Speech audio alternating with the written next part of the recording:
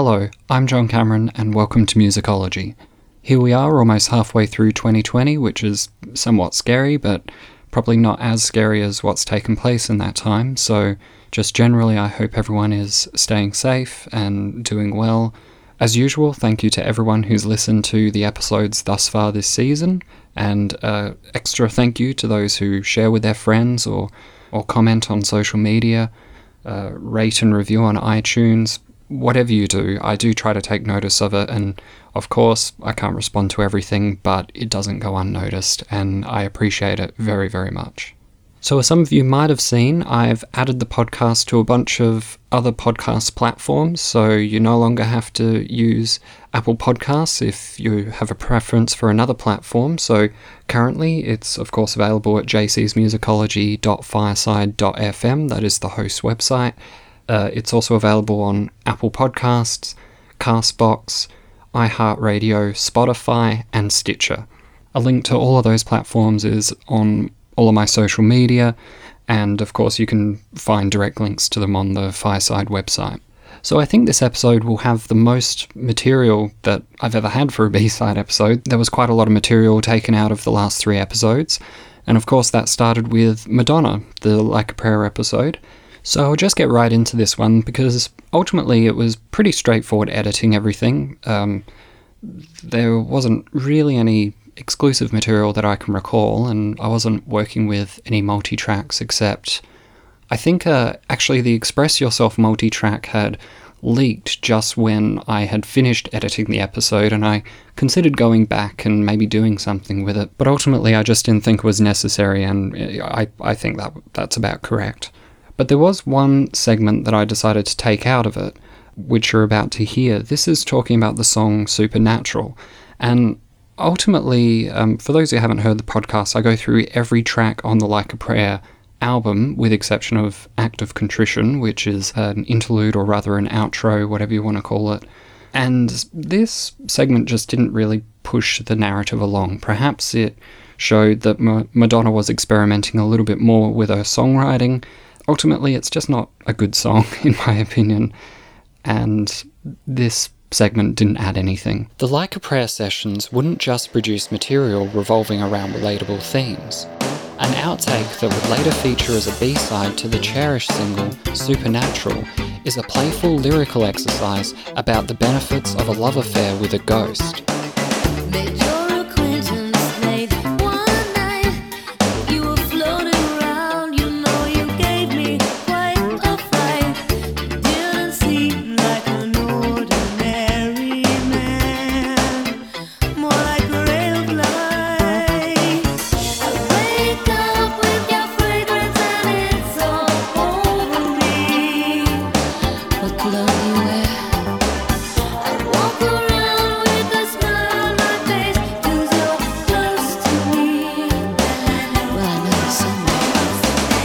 While the instrumental seems appropriate, with its spooky tone of choir synths and a theremin, it would rather surprisingly receive a remix in 1992 for the charity compilation Red Hot and Dance. This original Arms House mix would be produced by Jamaican rhythm and production duo Sly and Robbie.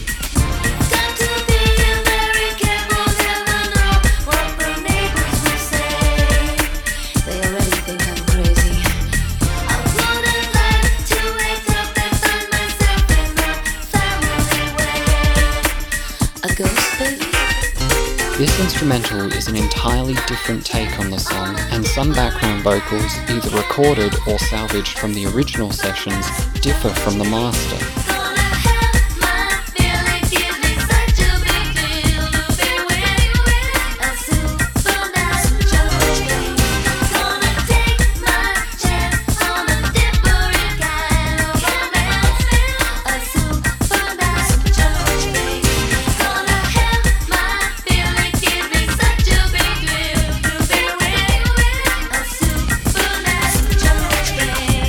Ultimately, Supernatural wouldn't make an impact with either release, and while its subject matter is undeniably ridiculous, it is indicative of Madonna's evolution as a songwriter. So that's pretty much it for the Madonna episode.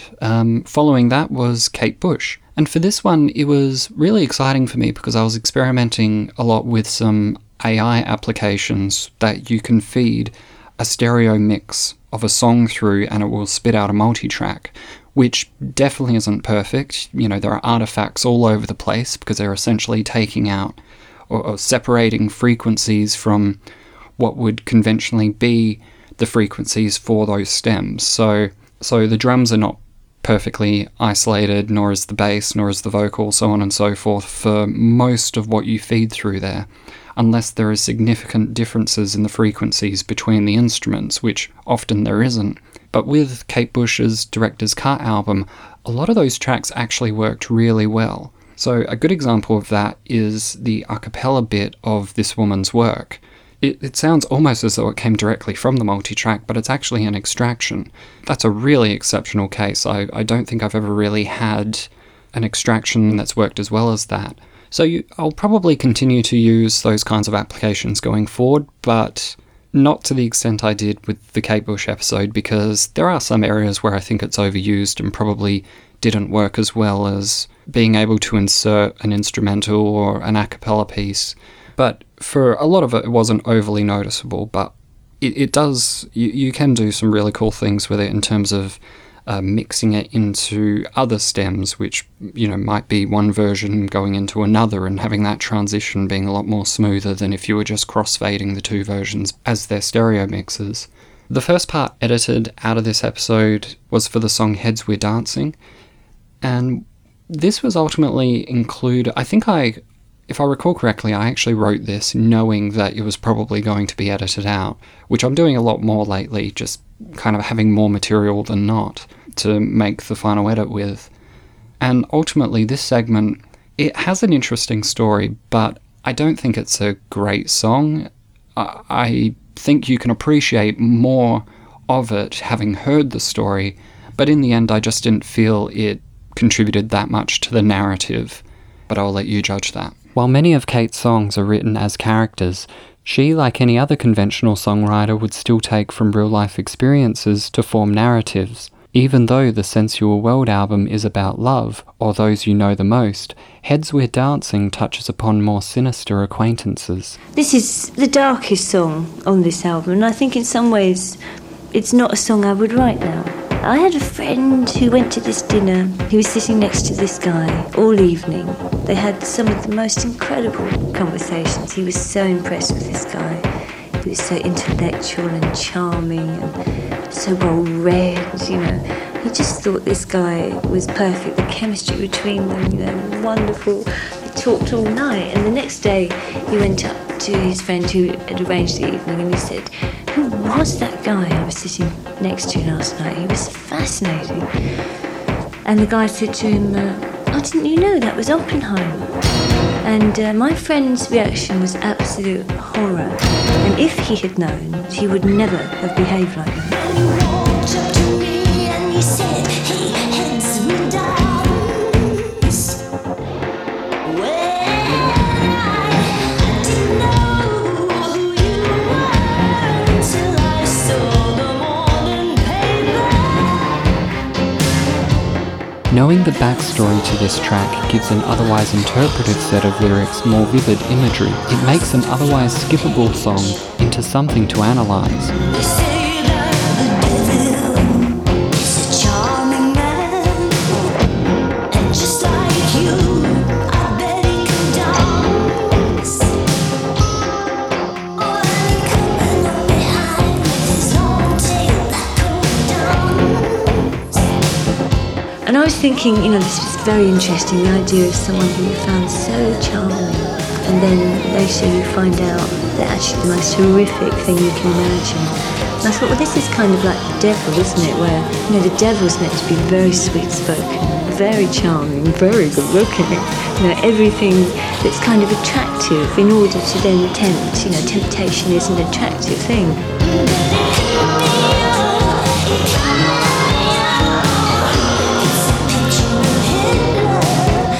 And I was thinking, well, what about an idea of someone who dances with the devil? Who is the nearest thing to the embodiment of the devil? It's Hitler. I mean, he is the personification of evil as far as you can think of a single being.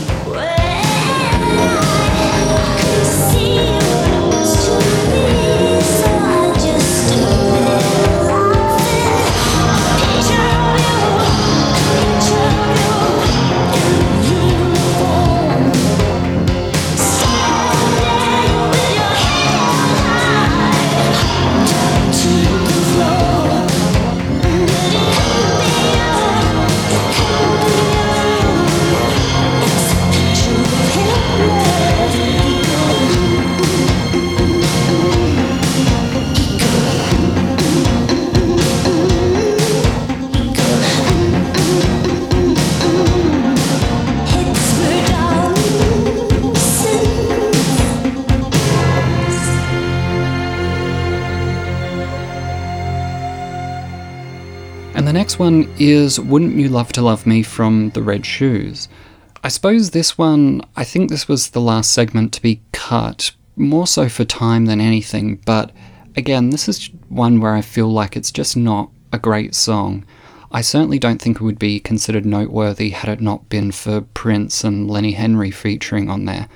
I was going to, because I am working on a Prince episode, and the plan was that I would have Prince references in every episode leading up to the Prince episode I will probably end up doing. In the Madonna episode, there's of course the Like a Prayer mention. In the Erykah Badu episode, which came after, there was going to be a little interview clip where she talks about Prince's reaction to Worldwide Underground that ultimately wasn't included, probably because I ended up cutting this out of the Kate Bush episode. Really, the only thing that's interesting about this for me is that we have the demo for the song without Prince's inclusion, so you can hear what it started off as and then what it became. I believe that's sourced from when Kate sent Prince the multi-tracks to the song to work on. Prince's engineer, I think it was Michael Koppelman, if I recall correctly, him being such a big Kate Bush fan, he made a mix of the song, and years later, I think he leaked it on the internet, and that's how we have it.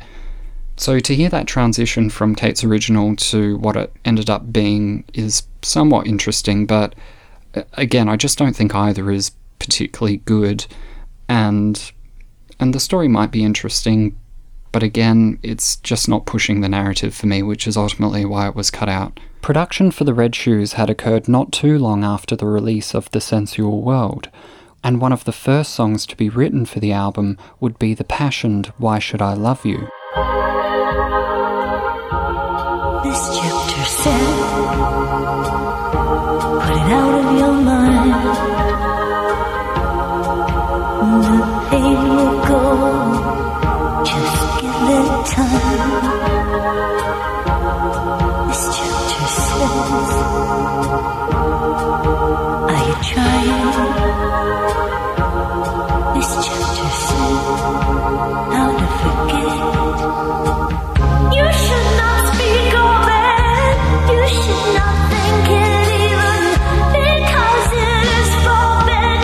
Out of all the people in the world, why should I love you? The track radiates Bush's style, a touch of eccentric instrumentation with a vocal that goes from a soothing rendition of poetry to a frenzied performance without notice or jarring the listener. Find her, the purest gold, the red of the sacred heart, the grey of the ghost, the air of the lips are open to the O of the host, the V of the velvet, the E of my eye, the eye that closes. Its sound is very similar to the album that came before, which may be why she sought after a collaboration to steer it into a new direction. In 1990, Kate saw Prince perform during his Nude tour, where the two met backstage. Both hugely admired each other's work, and Kate invited Prince to perform background vocals on her newly recorded song. Oh, he was adorable. He was really playful and really sweet. And, I mean, what a talented man. What an artist. He used to make me laugh because while I was working on an album, he'd have done 2 world tours, a couple of albums, a film. Prince accepted. Kate organised the tapes to be sent to his Paisley Park studio in Minneapolis that following year. Prince recorded his background vocals, and guitar, and bass, and keyboards.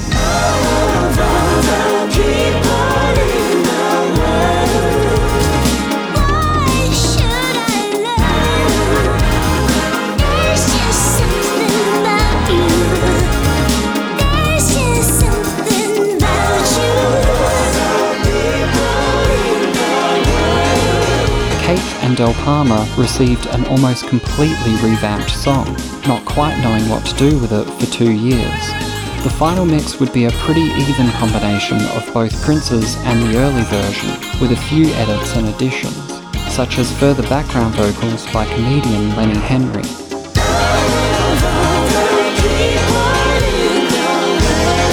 I think Lenny's a really good singer. He's done some singing on the new album. It's really good. Yes, you are on Kate's new album. Yeah. Doing what? How much? Singing. Just It's a biggie. I thought you might have had the odd solo in the middle of it. No, I get to sing a bit in it, and it was very exciting. Kate was incredibly patient and made egg sandwiches. And said, "Go on, Sam, give it Sam." So I did. And the third episode was Erykah Badu. And I have to make a special mention to Daniel, who provided a lot of the material, well, pretty much all of it, because if he didn't, I would have had to have spent probably hundreds and hundreds of dollars on buying the CD singles, which isn't cheap, particularly living in Australia. You pay an exorbitant amount for shipping. So big thank you to Daniel, who actually, when I sent him a message on Discogs, I think it was only a couple of weeks prior, he had actually subscribed to the show, so I guess the stars were aligned for that. But big thank you to him for supplying the material for the episode, otherwise it probably would have taken forever to have gotten made or wouldn't have been as good, so it's very much appreciated. The first segment that was cut from this is Next Lifetime. Now, some of you may have already heard it. If you subscribe to my YouTube channel, I usually post up clips of the episodes that I post, and this was one of them, despite it not being in the final edit. Really, with this, I love the song, but again, just not essential to pushing the narrative forward. Next Lifetime is the second single from Baduism. It's a song about a woman who digs this guy a lot. But she's in a relationship already, so she has a choice. She could either see him on the down low, or she can say, "I'll see you next lifetime." So that's what she chooses to do, just to give another example of a way that you can live. After her move to New York, she was introduced to DJ Tone the Backbone, who would supply her music to write to. Instead, she adapted some lyrics she had written in college, giving birth to the #1 ballad, Next Lifetime.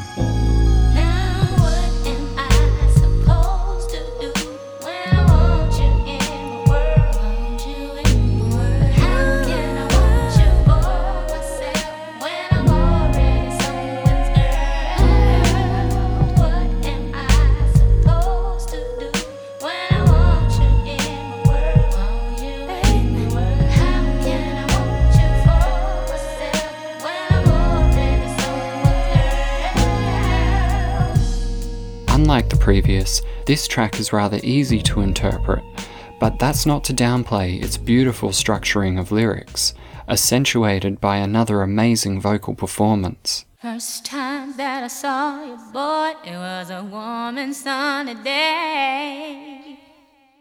All I know is I wanted you. I really hoped you looked my way. Then you smiled at me so warm and sweet, I could not speak. You made me feel like a little bitty girl. What did you do to me? Now what am I supposed to do? Want me when I want you in the world? Want you in the world? How can I want you for myself when I'm already someone's girl? I guess I see you next lifetime.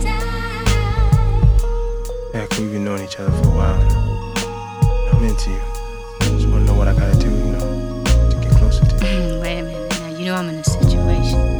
Don't do this. Why are you tripping like that? Well, I understand that, but your whole vibe is, I can see myself being with you forever. That's really beautiful, and I kind of dig you too. You know that. But we're friends, and I'm in a situation. I'm in a relationship, and you know what that means. Well, whatever I gotta do, I'll do for you. The song may leave the listener wondering, why would she stay in her relationship if this other guy makes her feel so good? Next Lifetime avoids any description of her current man almost entirely.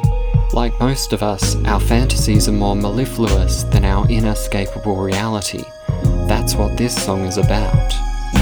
See, it ain't nothing wrong with dreaming, but boy, don't get me wrong. 'Cause every time I see you, it lets me know just how strong that my love is for my baby, but emotions just don't lie. Well, I know I'm a lot of woman, but not enough to divide the pie.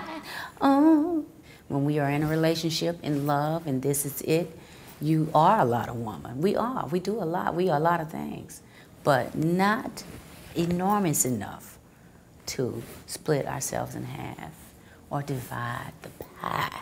Y'all know what the pie is. Now what am I supposed to do when I want you in my world? How can I want you for myself when I'm already someone's girl? I guess I'll see you next lifetime. You know I wanna stay around. I guess I'll see you next lifetime.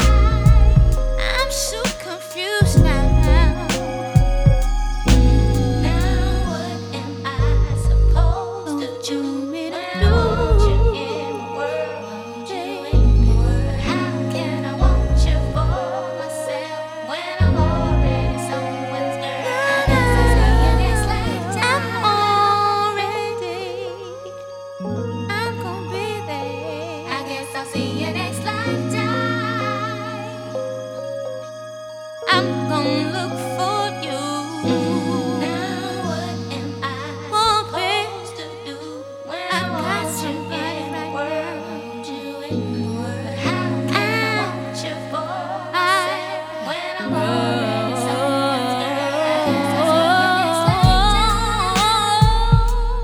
Baduism are the things that I've learned over time. Those things that motivate me, inspired me. Fred Flintstone, George Jefferson, relationships, experiences, just all kind of things compiled together. That's what Badu is. Ism is a slang for weed, and weed is supposed to get you high. So these Baduisms that I've created, or that I am sharing, are supposed to be inspiration to lift you, or elevate you, or evolve you to another place. I don't give a damn if they understand or not, as long as you feel it, you know what I'm saying? It'll hit you, we'll wait on you.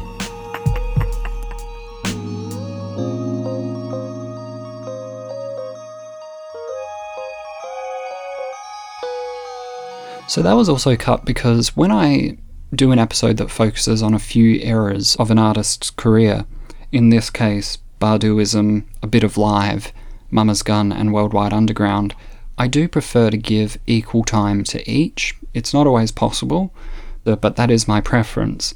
And so to have the Baduism section, which has Apple Tree, Next Lifetime, The Other Side of the Game, and I guess you could count Precious Love in there, it just seemed like a bit too much compared to Mama's Gun, which I think had 3 songs, and then Worldwide Underground, which initially just had 2.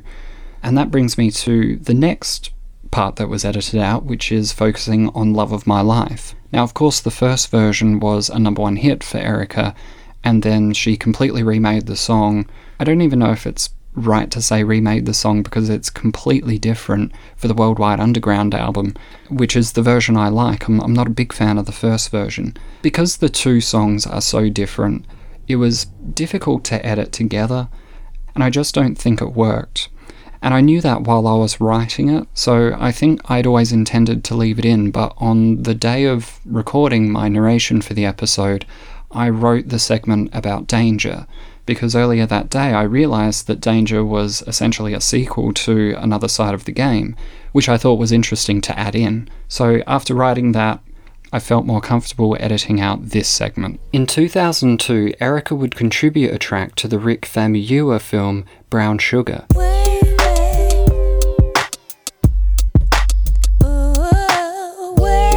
Love of My Life, an ode to hip-hop featuring her then-boyfriend Common. I met him when I was a little girl. He gave me poetry. He was my first. But in my heart I knew I wasn't the only one. 'Cause when the tables turned, he had to break. But whenever I got lonely, I needed some advice. He gave me his shoulder. His words were very nice. But that is all behind me. 'Cause now there is no other. My love is his and his is mine. My friend became the love of my life. You are my friend, love of my life. I can depend, love of my life. Without you, baby, it feels like I sampled true love. Yeah. On the surface, it sounds like she's singing about a love interest, which she is. It's an ode to hip-hop. Badu would create another version of the track for a 2003 album, Worldwide Underground, titled Love of My Life Worldwide. It's a sample of Funk You Up by The Sequence, the first rap single released by a female group. I keep going, I keep going, I keep going. I don't give up, I keep going. Their lead singer, Angie Stone, features on Love of My Life, along with Queen Latifah and Bahamadia. Freak to phone. Separate the good stuff from the junk, and then I bang to bump the phone girl. My name is Apples, and I rock your world. Wide, do your math. 30, 26, 36 and a half. I hope that you will realize I got the hazel light to make it nature bad. The track is completely different from the other sharing its title. Rather than singing, Erykah spits rhymes boasting her rap ability. An alternate version titled Funk You Up, Love of My Life, features an entirely different opening verse by Badu, which was only released to radio. 27 sister with the serious mind. You wanna battle on your own, guess it, let's rhyme. I'm coming, you come in, I'm a rapping. Thanks for your support, but sucker, stop strapping. You be so upset after leaving the bash. You go home, tear up your rhyme, throw your mic in the trash. Purposely I did it, other words I meant to. Go tell your mama, Apple sent you home where you belong. 'Cause you ain't strong, knick-knack, paddywhack, give me back my bone. I roll into the last rhyme's broken. Apples on the mic, now bitch, who's joking?